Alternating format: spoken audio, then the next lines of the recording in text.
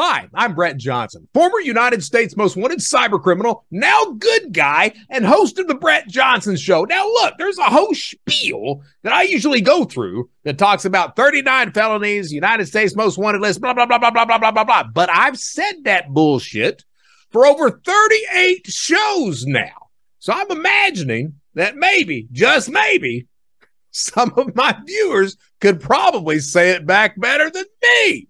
Matter of fact, I did a short today that somebody said, hey, it was really refreshing with this short Zell warning that you didn't go into your whole spiel again. And I had to kind of agree. So we're going to try something new. We're going to cut that shit out, go right into the episode. Today's episode of the Brett Johnson Show, college textbook fraud, the KGB, and the dead baby method when we come back. All right, so we are back to the Brett Johnson Show. We cut out a lot of the opening sequence that I got to be honest with you. What I try to do for the past 38 episodes, I had tried to put some spin on it every single time. Try to do different inflections, try to come up with different ways to say the same thing over and over again. I have fun with it. I do. But at the same time, I understand that maybe some people get tired of hearing that shit sometimes. So maybe we'll come back with it some, maybe we won't. We'll see how it goes at the end of the day. Today's episode, of course, is college textbook fraud, the KGB, and the dead baby method. So we're going to talk about this story that came out talking about how a guy was doing college textbook fraud. He was ordering textbooks, rental textbooks from Amazon, and then committing fraud. So we'll talk about his story, how that's one of the ways that criminals find out how to commit crime and be successful at it. Then we're going to talk about this KGB story, these agents who used the identities of dead babies to infiltrate the United States and live very, very adult lives as agents. So we're going to talk about that. Before we get into that, of course, what do? We do viewer comments, comment on some other stuff, things like that. So Eastern Kentucky, everyone knows by now that's where I'm from. Of course, they are still completely flooded out. Just some really nightmare stories. Truly is. I don't know the person it happened to, but there's a story that a mother and father, they literally had their children, 4 kids. They were holding on to them, and the water was so rough that the water just washed the kids away. I read yesterday that they found all 4 children. Of course, all 4 children were dead. That's one of the things. One of the things that I'm also seeing is that on Twitter, which, let's be honest, Twitter is not the real world, and you've got a lot of assholes on Twitter. Twitter is basically that asshole format. You can be somewhat anonymous, say what you want to, and do it pretty much without consequence. But there's been some people that have been derogatory toward Eastern Kentuckians. They basically said, well, you guys voted for Trump, so you get what you deserve. This is the flood of Trump. Well, you know what? You guys are assholes. You're morons. Anybody that thinks that, it's how about we live in a world where you treat people the way you want to be treated? Back in the day, there's actually a book written about this guy who kind of said that same thing. Treat people the way you want to be treated. Do unto others as you'd have them do unto you. Of course, he said that, and then they nailed him to a tree after that. So maybe he's not the best subject to look up to, but maybe he is. Maybe he is. You know, it's just, you don't have to show hatred, you know, just because you've got some different political view than someone, just because you don't see eye to eye, or just because you've never been in that area, you don't understand that lifestyle or anything else. That doesn't mean that you've got to look down on people. So I just wanted to say that, get on my high horse for a second and say that, you know, just bear in mind, I mean, we see disasters across the United States, across the planet. And a lot of the times it's hard to have empathy because we've not experienced that, but we can certainly show sympathy toward people, and we can not try to kick a dog when they're down. Just my thought on that. All right, so moving over into lighter fare, viewer comments. Evan Dixon, I promised you all that I was supposed to talk about virtual cards on the last episode. As I mentioned, I had to record that episode twice. So this episode, top of the show, like I said, we're going to talk about that. Evan says, hey, on my last show was the Megyn Kelly follow-up, and he said, hey, you're slaying some sacred cows today. First, hillbillies as a derogatory term, which it's not, and then crypto as currency, which it's not. So thank you, Evan, for the shout-out. He says, sorry for your house trouble and loss of family member. That was my cousin I was talking about. I was eagerly listening for the virtual credit number topic, but didn't hear it. Nevertheless, great show. Thanks. So let's talk about virtual numbers. I've talked about how attackers, criminals, have a toolbox. And in that toolbox, they have a variety of tools with which to attack you. They have the low-level social engineering tools, spoof phone calls, text messages, what have you. They have the upper-tier tools, side SQL server attacks, Mimikat, whatever that hell that may be. As a defender, you need a set of tools as well. To me, as an individual, the top 3 tools that you need are freezing your credit, monitoring accounts and placing alerts, and then finally a password manager. But that's not the only tools you should have in your defense toolbox. You should have multi-factor authentication. That is a tool. It's not a cure-all. It's not a silver bullet, but it's a tool that's a very effective tool. Another very effective tool is a virtual credit card number or debit card number. If your bank offers these things, so what happens is you're looking to purchase something from an online merchant, Amazon, Apple, whatever. Instead of you using your actual debit or credit card number, your bank will generate a virtual number that you can use in its stead. That way, in case you've got a criminal that's doing a man-in-the-middle attack or a mage card attack or something like that and capturing the credit card numbers that are in that shopping cart or being transmitted across the line, that virtual number is the only thing that they get. So it's very effective. It's a very effective tool. So I'm all for them. Understand, I'm all for them. But at the same time, I want you to understand that it's just a tool. It is not a silver bullet. And I started to think on the last episode, I kind of walked it through in real time. It was hitting me. What could a criminal do with a virtual card number? So what I think could happen is that if I captured just the virtual card number, I could run the bank identification number. That's the first 6 digits of the card number. It tells the card type and issuing bank. I would then realize that from the criminal, I would realize that it was a virtual card number.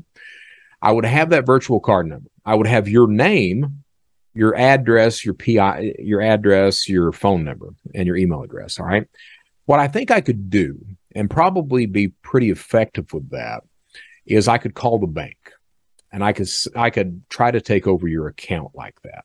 So I would call the bank and I would say, hey, my name's John Smith. Look, I lost my card. I need you to go ahead and send me another card out. I lost it. No, I don't remember the last card numbers, but look, I before I lost the card, I had this, you guys issued me a virtual card number. The last 4 digits of that virtual card number were blah, blah, blah, blah, blah. I think that if you were a good social engineer, spoofed your phone number, things like that, I'm confident, I'm very confident, as a matter of fact, that I could get a replacement card sent out and overnighted to your address, to your real address, not a drop address that I have. But that would help me get the card in. Then if I know, I could talk to the customer service agent, hey, can you overnight the card to me? That way I know what day specifically that card is going to arrive. And I know that UPS or FedEx is going to deliver that card.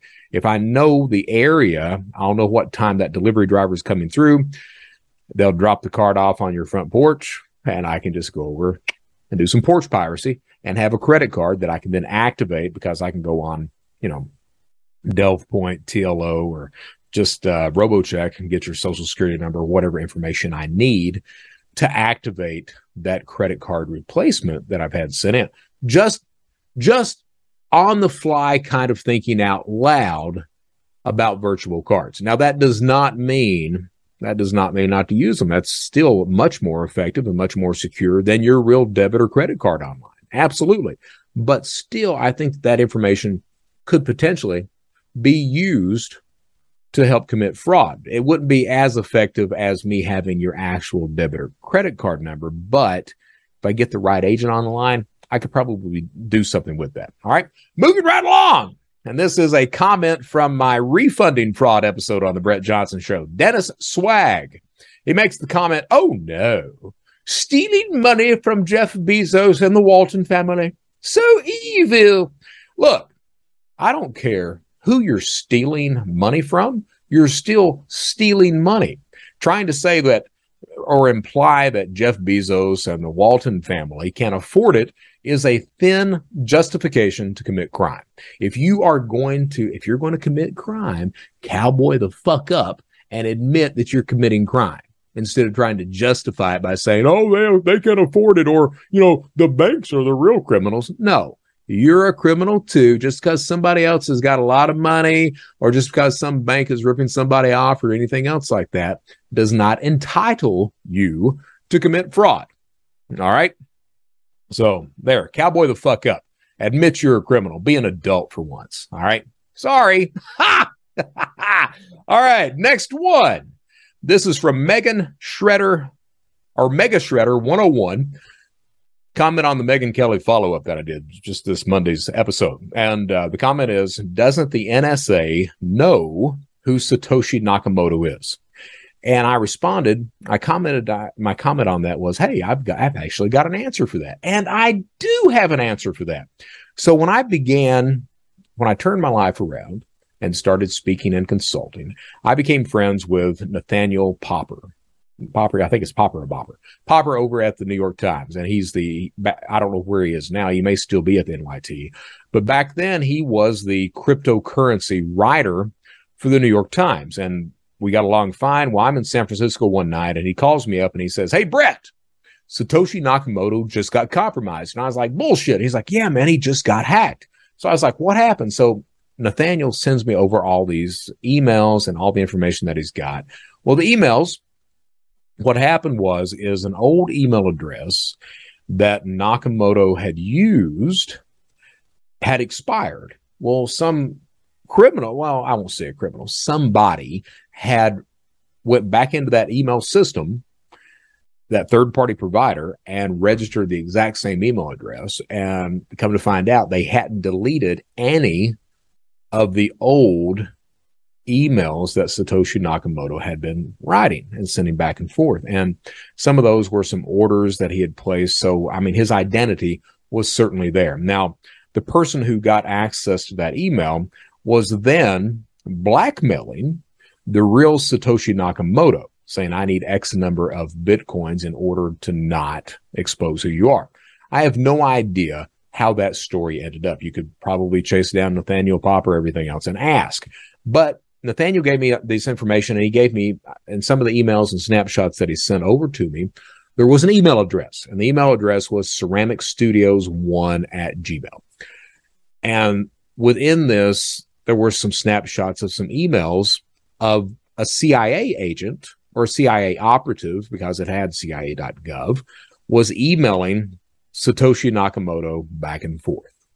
And the email exchange that I had access to, that I read, the agent was telling Nakamoto that Bitcoin fraud and crime had gotten past just those small-time cyber criminals that were on the dark web, that they were seeing organized crime elements that were taking over power grids in order to mine Bitcoin. And Nakamoto's response, and it had his email, except for an edu, it had his email blacked out, his email address. His response to the email, to the CIA query, was that the CIA was well aware that Bitcoin was not anonymous, that they could track that. And that was the entire exchange. And then from there, I emailed the email address. I did get a response, and there was a short exchange with me and the gentleman on the other end of the lines, presumably Nakamoto. So my answer, Mega Shredder 101, is I fully believe that there are people in government who know who Satoshi Nakamoto is. Now, that being said, because on the Megyn Kelly follow-up, I made the comment that Satoshi recognized that because of eGold and those people being indicted for money laundering, I said that Satoshi, and Peter Thiel thinks the same thing, realized that Bitcoin needed to be anonymous. Now, of course, if you've got some government elements that knows he's not anonymous, that defeats that, right? Well, not necessarily, because you need to understand that government agencies are horrible about being jealous of each other, about communicating with each other, about sharing information with each other. So while some element of some agency may know the identity, I would find it hard to believe that they would share that with any other agency regardless. That's my thought on that. Okay. So moving right along, T. Ravis, I guess his name's Travis. He made a couple of comments. I don't know which episode it was. I just kind of pulled it off. What he says is he makes a comment about me first. Oh, what a loser. And then later on, 2 comments down the line, he says, this guy's a bum. He had how many felonies? 39 felonies, blah, blah, blah. Look, T. Ravis, Travis, whatever your name is. You can say I'm a bum. You're not going to hurt my feelings by saying that. I would point out that I would even agree with you when I was a criminal. However, I don't think I would agree with you now, because I'm not sure anyone could really call me a bum these days. I do a lot of hard work. I do a lot of work about protecting people. I don't really like to blow that horn a lot, but by God, I do. So if you want to refer to me as a bum, piece of scum, piece of shit, whatever, when I was a criminal, hey, I may even co-sign off to that.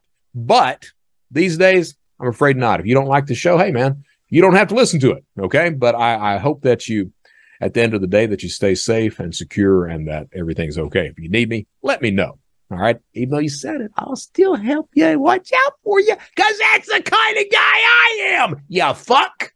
Ah! All right, so from the refunding fraud episode, this person's name is FC, and his first comment is he says, yo, fucking delete this video, man.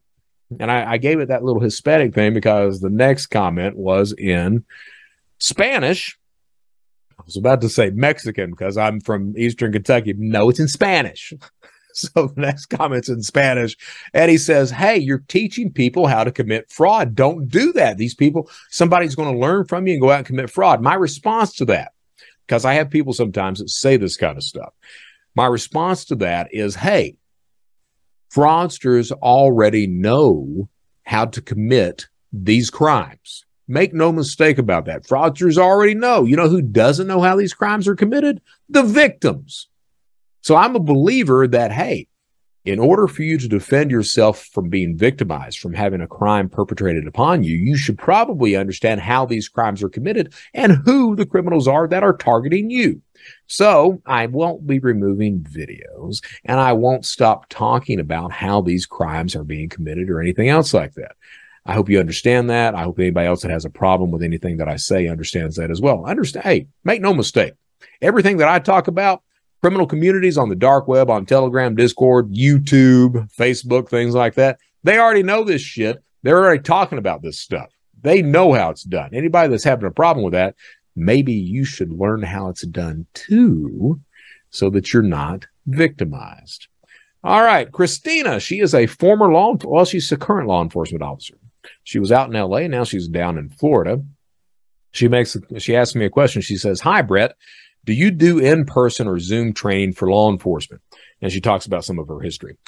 The answer is, and I've already spoken to Christine on the phone, so anyone who's interested, I do all services for law enforcement for free. I do all services for universities for free. So if a university class wants me to come in and talk to them, their students, anything else like that, teachers, what have you, I do that stuff for free. If law enforcement wants me to come in, Q&A session, talk about criminal environments or some of the scams or anything else like that, more than happy to do that. Christine, I'll be traveling down as soon as they can figure out a date where I'm open, where they can have me in and everything. I'll be traveling down to South Florida to talk to that agency down there, to try to, talk about how criminal environments work, try to educate people, get them up. And that goes back to that FC comment. Hey, I'm not teaching people how to commit crime. I'm teaching people how criminals operate and what they do so you can better protect yourself. So that's the Q&A for the day. So let's get right into today's episode. As I said, today's episode number 39, college textbook fraud.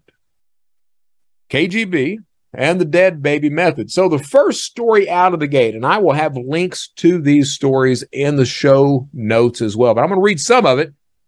At least on this one, I'll read the first paragraph or two of the story. This is from bookriot.com.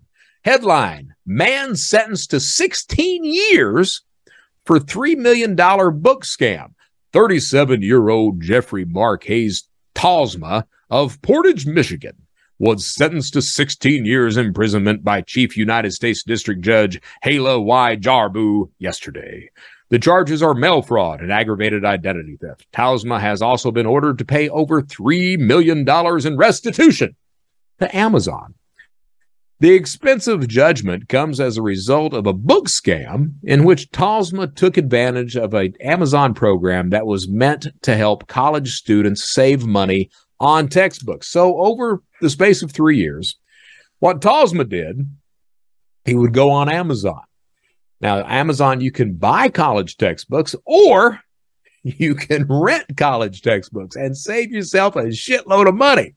So Talsma would rent these college textbooks, and then he would, instead of returning them to Amazon, he would then take them to a college bookstore or sell them on eBay or where have you to people who would give him a lot more money. And he was profiting by that. Now, that doesn't sound, because I actually looked that up. I was like, shit, that's not a bad gig. So I went and I looked that up, and I was comparing some of the prices, and some of the books you could make a decent turnaround doing that. Some of the books you would make maybe 40 or 50 bucks. So Talsma had to scale this up. So he got himself 2 accomplices. He taught the accomplices. So here's what happens. When you have an Amazon account, you can only rent 15 textbooks at a time. So he would rent 15 textbooks per account, get the books in, take them down to the college bookstore, advertise them on eBay, where have you, sell them to college students, sell them to college bookstore, pocket the money. Pocketed $3 million doing this shit. All right. Got himself 2 accomplices as well, cut them into the profits, taught them how to set up fake Amazon accounts, how to run drop addresses, things like that. Got sentenced to 16 years, because the way feds work, feds go by the dollar amount plus the aggravated identity theft. So he was obviously stealing people's identities to set up Amazon accounts. The aggravated identity theft would have added another 2 years consecutive onto whatever sentence he was sentenced to. So 16 years total. Now, the reason I mention this story is this is really one of these stories that illustrates how cyber criminals get some of the information that they have on how to successfully commit online crime. So I was just going through, I do Flipboard and, for my news feed. And I was going through Flipboard and the story pops up. This man sentences 16 years for $3 million in book fraud. The story pops up and I read the story. Now, the criminal mindset pops in, and it's no different than any other experienced criminal that's out there. You read the story, this guy made $3 million in 3 years. Huh. Shit. That's a good pay. Just on college textbook rental? Let me read this story. So you read the story. You see immediately out of the gate, it's possible, and it's wildly successful if you can scale it. So what does it take? It takes multiple Amazon accounts, multiple drop addresses. That's not hard to do. Any second-rate cyber criminal can do that shit. It's not difficult. You may need a new device every single time to set up a new Amazon account, order 15 books, sell them on eBay, Craigslist, Facebook Marketplace, college textbook stores, where have you. So it's very easy to do. So from a criminal point, you read the news story. That plants that seed of, well, hell, this shit can be done. The next question is, well, how did this guy get caught? So what you do then is you go to the DOJ, you pull up the indictment.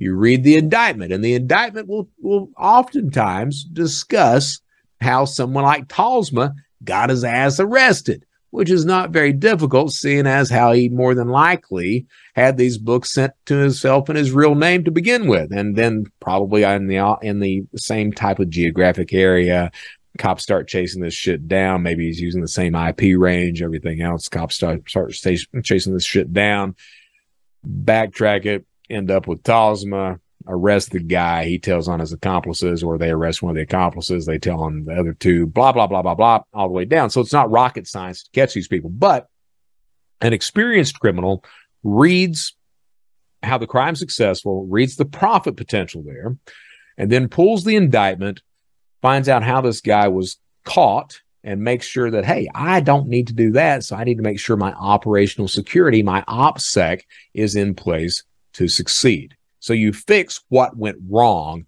in these stories. And that's the way it worked back in the days with Shadow Crew when we were figuring out these scams and frauds and things like that. It works no different today. All right, so just wanted to share that. That is the college textbook scam. This is going to be a shorter episode than those 2-hour things that I sometimes put out. Moving right along, and here is the meat of today's episode. This is on sfgate.com. Headline: Alleged Russian spies reportedly used dead doubles to live in Hawaii for years. So I'm going to read most of this story. It's not a horribly long story. I'm going to read most of this because there's a lot of meat here, and then we're going to comment about this, how the method was done, how they got new identities, things like that. It's called the dead baby method. So the story starts in the SF Gate. For years, the unassuming couple had been living peacefully on the island of Oahu. Husband Walter Glenn Primrose held a steady government job, while his wife, Gwen Darrell Morrison, stayed at home. And though they mostly kept to themselves, they always made sure to smile and wave to their neighbors. Hi. When Hawaii News Now reported that they were arrested in a raid on Friday, July 22nd, that's when the accusations about their true identities started pouring in. Recent criminal complaints allege that Walter Glenn Primrose, a.k.a. Bobby Edward Fort, and Gwen Darrell Morrison, a.k.a. Julie Lynn Montague, stole the identities of dead infants from Texas to obtain passports, Social Security cards, and driver's licenses. Though details are not yet fully clear, the legal document claims that they ultimately planned to, quote, commit an offense against the United States government, end quote. But before they were arrested and charged with aggravated identity theft, making false statements on passport applications, and conspiracy to commit crimes against the United States. It seemed that they led fairly normal lives. According to the complaint, records say that Primrose and Morrison both went to Calhoun High School in Port Lavaca, Texas, 1970 to 1973. They then attended Stephen F. Austin State University, 1976 to 1979. On August 19th, 1980, they married in Nacogdoches, Texas. And hey, if you've not been to Nacogdoches, Texas, that's where Stephen F. Austin State University is. If you've not been there, it is an absolutely beautiful part of Texas. I've been there a few times speaking for a friend of mine. He does some security for a bank. Been there for a couple of conferences. It is an absolutely amazing part of Texas. It's someplace I could easily call home.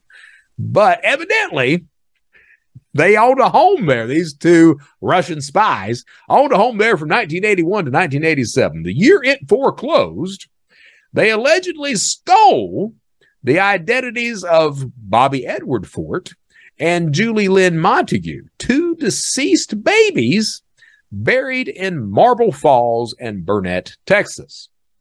It gets better.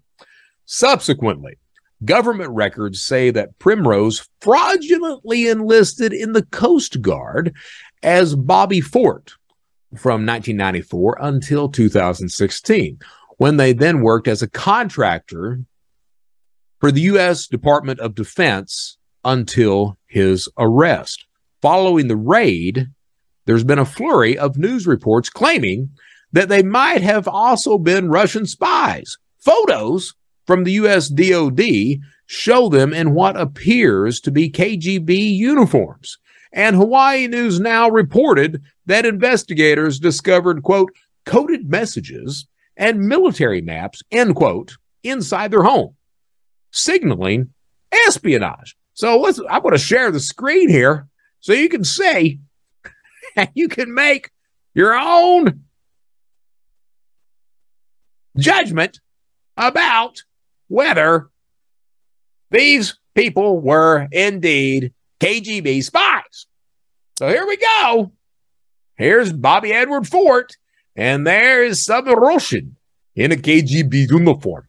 And here is Gail Darrell Morrison, and there is some Russian in a KGB uniform. I can imagine, I got to tell you, they look very, very similar to me. I think that some sort of facial recognition software like that little shitty company ID.me, I think that even that company would ping this person as this person and this person as this person. I'm just saying, I think it would happen. That's just my opinion. That's just my 2 cents. That's just what I think about it.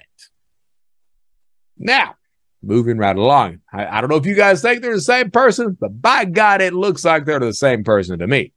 A U.S. State Department spokesperson says that they're American citizens and declined to comment further on the investigation. Now, they may be American citizens. I mean, their identities are identities of American citizens, but I'm going to say that these 2 individuals are Russian operatives. You know, at some point you got Bobby that's like, oh, yes, I am KGB guy. Yes, I love the fatherland. The Russian government, that is, I love Vladimir Putin. He is so great. And, of course, his wife, Darrell Morrison, she's like, oh, yes, I love the Russian government. The Russian government is fine. I love him so much. Yes, Vlad Putin. Because, let's face it, I'm willing to bet that her voice is a little deep, too. Moving right along. While it seems outlandish, according to the FBI, this morbid tactic of using dead doubles was commonly used among Russian spies in past cases. From about 2000 to 2010, the FBI carried out the Operation Ghost Stories, a highly complex counterintelligence investigation into 10 illegal agents who posed as Americans but actually worked as unlawful agents for the Russian Federation. According to a sealed complaint filed in August 2010, this group of Russian secret agents assumed false identities and lived in the United States for years to carry out deep cover assignments. Documents claim that these agents typically receive specialized training before entering the United States, often communicating through invisible writing, Morse code, and ciphers. In the reports, they also used brush passes. So a brush pass is when you're in a public place and you simply walk past someone, maybe bump into them accidentally, and during those brush passes, they would exchange information, currency, things like that. The complaint reports that this network of Russian spies sought to Americanize themselves as much as possible in order to infiltrate policy circles and harvest data for the Russian Federation, specifically communicating with a mysterious foreign entity called the Moscow Center. FBI agent Maria Ritchie says in the document that developing false identities or legends is the first step toward assimilation. The complaint says that typically they'll earn degrees, hold down jobs to build a convincing identity, often working in pairs under the guise of a married couple. Chillingly, the document also claims that those who do live together, these agents who do live together, will often have children to further deepen their legend. And it continues talking about that for a minute. So think about that. You got 2 Russian spies. They're very big friends of Vladimir Putin.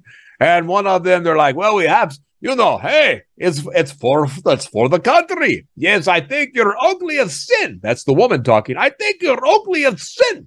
But It is for Vlad Putin. Here, put this bag over the top of your head. Come over here and inseminate me. So, yes, they would have kids in order to... I'm just sitting there wondering, I mean, hey, what about if, one of them's ugly and the other one's not? Because I got to be honest with you, sometimes things don't work if you're not sexually attracted to the other one. Just saying, the things you do for country.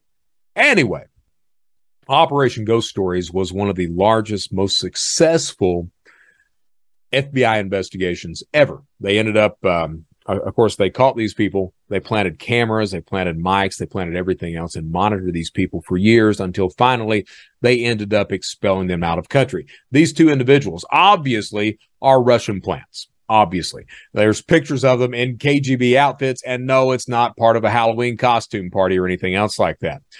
The one thing I wanted to talk about is, I talk about from just my cybercrime history, how a lot of identity theft is done. And I've done shows on synthetic fraud. I've talked about the dead baby method before, and I'm going to do it again today because it's a very effective method as to how to create an identity that you can live under. Now, in the United States, it's more complicated these days after 9/11, but it's still possible to an extent to do the dead baby method. So for those who don't know, the dead baby method was created by this novelist. His name is Frederick Forsyth. And if you've not read any of his books are absolutely incredible. If you like spy books and espionage, those types of stories, he's a magnificent writer. The one book that this pertains to is called Day of the Jackal. And it's about this assassin who tries to assassinate Charles de Gaulle. A point in the book, he goes to a graveyard, finds the grave of a child who has died long ago, who would, if the child had been alive, the child would still be the approximate age of the assassin. From there, the assassin gets the child's death certificate, then gets the birth certificate, and then assumes the identity of that dead child in order to go out and try to assassinate Charles de Gaulle. That way he's covering his tracks all the way. Now, Frederick Forsyth, he actually invented this method. Frederick Forsyth, he talks about it later on after the book is published and everything else. And the book is wildly successful. There's been at least 2 movies that do film versions of the novel and everything else. The book's outstanding. Most of Frederick Forsyth's works are outstanding as well. Frederick Forsyth, he didn't know whether that shit was possible. So Frederick Forsyth, what does he do? He tests it. Before he writes it down and has it published, he wants to know, hey, can you actually do this? So he goes to a graveyard, he finds the identity of a child, he assumes the identity, and that's how he knows it can happen.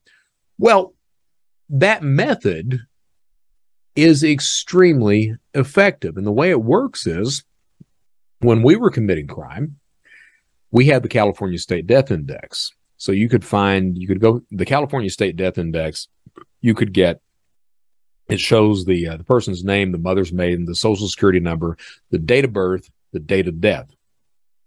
So you have to realize that the federal government doesn't know you're dead until you tell them you're dead. For individuals who died before 1998, the only way the federal government knows you're dead is if the family filed for a social security death benefit. So the state may know you're dead, okay? But state databases don't cross-reference federal databases and vice versa. So the only way the federal government knew you were dead is if the family filed for a social security death benefit, which would pay the family about $200 to help with burial expenses. Typically, the family did not file those things because $200 is not a whole shitload of money when it comes to trying to bury someone. And the family was very distraught, and most of the time the family didn't even know about anything like that. After 1998, the law changed so that now the hospital or the funeral home could file for that benefit. And they knew about it, and hey, yeah, they were going to file for that shit. So you typically pick somebody that dies before 1998. You're looking for someone who has been born in one state and who dies in another state. And the reason for that is if you're born in the same state in which you die in, the chances of the birth certificate being stamped deceased almost 100%. But if you're born in Kentucky and then die in California, the chances of that Kentucky birth certificate having deceased stamped on it pretty low at that point. So you'd go to the California Death Index. I was born in 1970. I would start looking for someone who was born around 1968 to 1972, 1973, and who died at a very young age, and who was born in one state, died in another. So I would find my target. So one of my targets was this guy named Joshua Kaplan. True story. One of my targets was this guy named Joshua Kaplan. So I assumed I got that name. Then I ordered the death certificate. All right. Death certificate costs about $16. Get the death certificate in. That way I know exactly where to order the birth certificate in. Then you order the birth certificate. You order the birth certificate to make sure that it's not stamped deceased on it. If it's not stamped deceased, good job, Brett. So you've already got the Social Security number. From there, what do I need to do? I need to get the Social Security card, which, depending on when I was doing this crime, if it's before 2000, 9/11, not very difficult to do. I would then file for a replacement Social Security card sent to me. The idea now is to try to build up enough corresponding identity data or items that I could then walk into the DMV and get not a driver's license, but a state-issued ID card. So what I would do is, and I've talked about this on the Megyn Kelly show last time, one of the first steps you do is you register to vote. You can do that online and through the mail. So you get that voter registration card. You can use that as an item of identity. So I get the voter registration card on this dead baby. I've got the Social Security card on this dead baby. Then I go over, I may want to create a fake driver's license so I can go into places like Sam's, someplace like that, get all these little documents, these little articles of identity. Maybe get an employer identification card as well. I used to print out employer identification cards from Microsoft. It was very easy to do a card that said you worked at Microsoft. So you print that stuff out. You get all these documents up, maybe sign on for some utilities under that dead baby's name, everything else. That way you've got a piece of mail that ties you to the address because they ask for that when you go in the DMV. So you get all this stuff up. All right. Then you walk into the DMV. No, you don't try to get a driver's license. No, you don't, because a driver's license is a little bit more difficult to get. Instead, you walk into the DMV and you just get a state-issued ID. That's the only thing you're going to get. Maybe you'll fabricate some school records, things like that. And then you get the state ID, keep that for around 6 months, walk back in with the state ID, pick up the driver's license, keep the driver's license for a year or so, and then file for the passport. The passport is the holy grail of identity. If you've got that passport, you've done everything fine. You're great. You're good to go. You can travel, everything else. You are that person from that point on. These Russian operatives, they were committing dead baby fraud, the dead baby method. They were doing that in the 1970s and in through the early 80s, back when security was non-existent, back when the dead baby method was outstanding. You could get by with that. Because of 9/11, because of cybersecurity and all these other things, everything going online, it's much more difficult in the United States to do that dead baby method. You can take it so far. You can actually take it to the point where you get a state driver's license, but taking it to the point where you get the passport is far more complicated and usually fails in the United States. Notice I keep saying the United States. In other countries, the dead baby method still works like a charm. In Italy, in Mexico, in South American countries, things like that, the dead baby method still works fantastic. So that is the dead baby method. And there are different types of techniques that you can use to do that, depending on the state. Back in the United States again, depending on the state. If I'm looking to get and this was prior to 9/11. I'm not sure if it still works or not. I wouldn't be surprised if it did. What I could do is I could fabricate a fake ID. Say I could come up with a fake Kentucky driver's license and then walk into a state that doesn't have reciprocity with Kentucky. That means that the two databases aren't connected. And I can walk into that state and pick up a real driver's license, just exchange the two out, or pick up a real state ID in place of the fake Kentucky driver's license because I've got all the other corresponding identity documents that I need. Typically, you go into a state DMV that is a little backward, which there are plenty of those, and you try to find that new person that's behind there, that person that's busy and swamped and everything else, and you walk out and you're okay at that point. That's the dead baby method. Not rocket science at all, but very effective. And here's the interesting thing, what I thought was very interesting about this story. Cyber criminals, the type of criminal that I used to be, we did this all the time. All the time. Just because you see cyber criminals doing this does not mean that nation states don't do the exact same thing. You know, just because it doesn't have to be really sophisticated for it to work. These are KGB operatives that embedded themselves in the United States doing the exact same types of techniques that cyber criminals do. Understand that, all right? Cybercrime, regardless of who you are, and I've said this before, cybercrime is not, typically it's not sophisticated. It does not take a lot of sophisticated techniques or tools or anything to commit these types of crimes. All right. The dead baby method is a prime example of that. You've got cyber criminals that are committing these crimes. Then you've got nation states that use the exact same techniques that the normal street cyber criminal does in order to commit espionage against the United States government. And where does it come from? It comes from a guy who just made it up in a book. So yeah, that kind of shit works. It's that brainstorming. Sometimes that shit works. It boils down to what is a criminal willing to do? What are you willing to try? A lot of the time, if you're willing to try it, a lot of the time you'll see it absolutely succeeds. I'm Brett Johnson. This is the Brett Johnson Show. What do we say? Stay safe, stay secure, stay vigilant. At the end of the day, this is the Brett Johnson Show. Just do the right damn thing. I'm Brett Johnson. Thank you for watching. Until next time.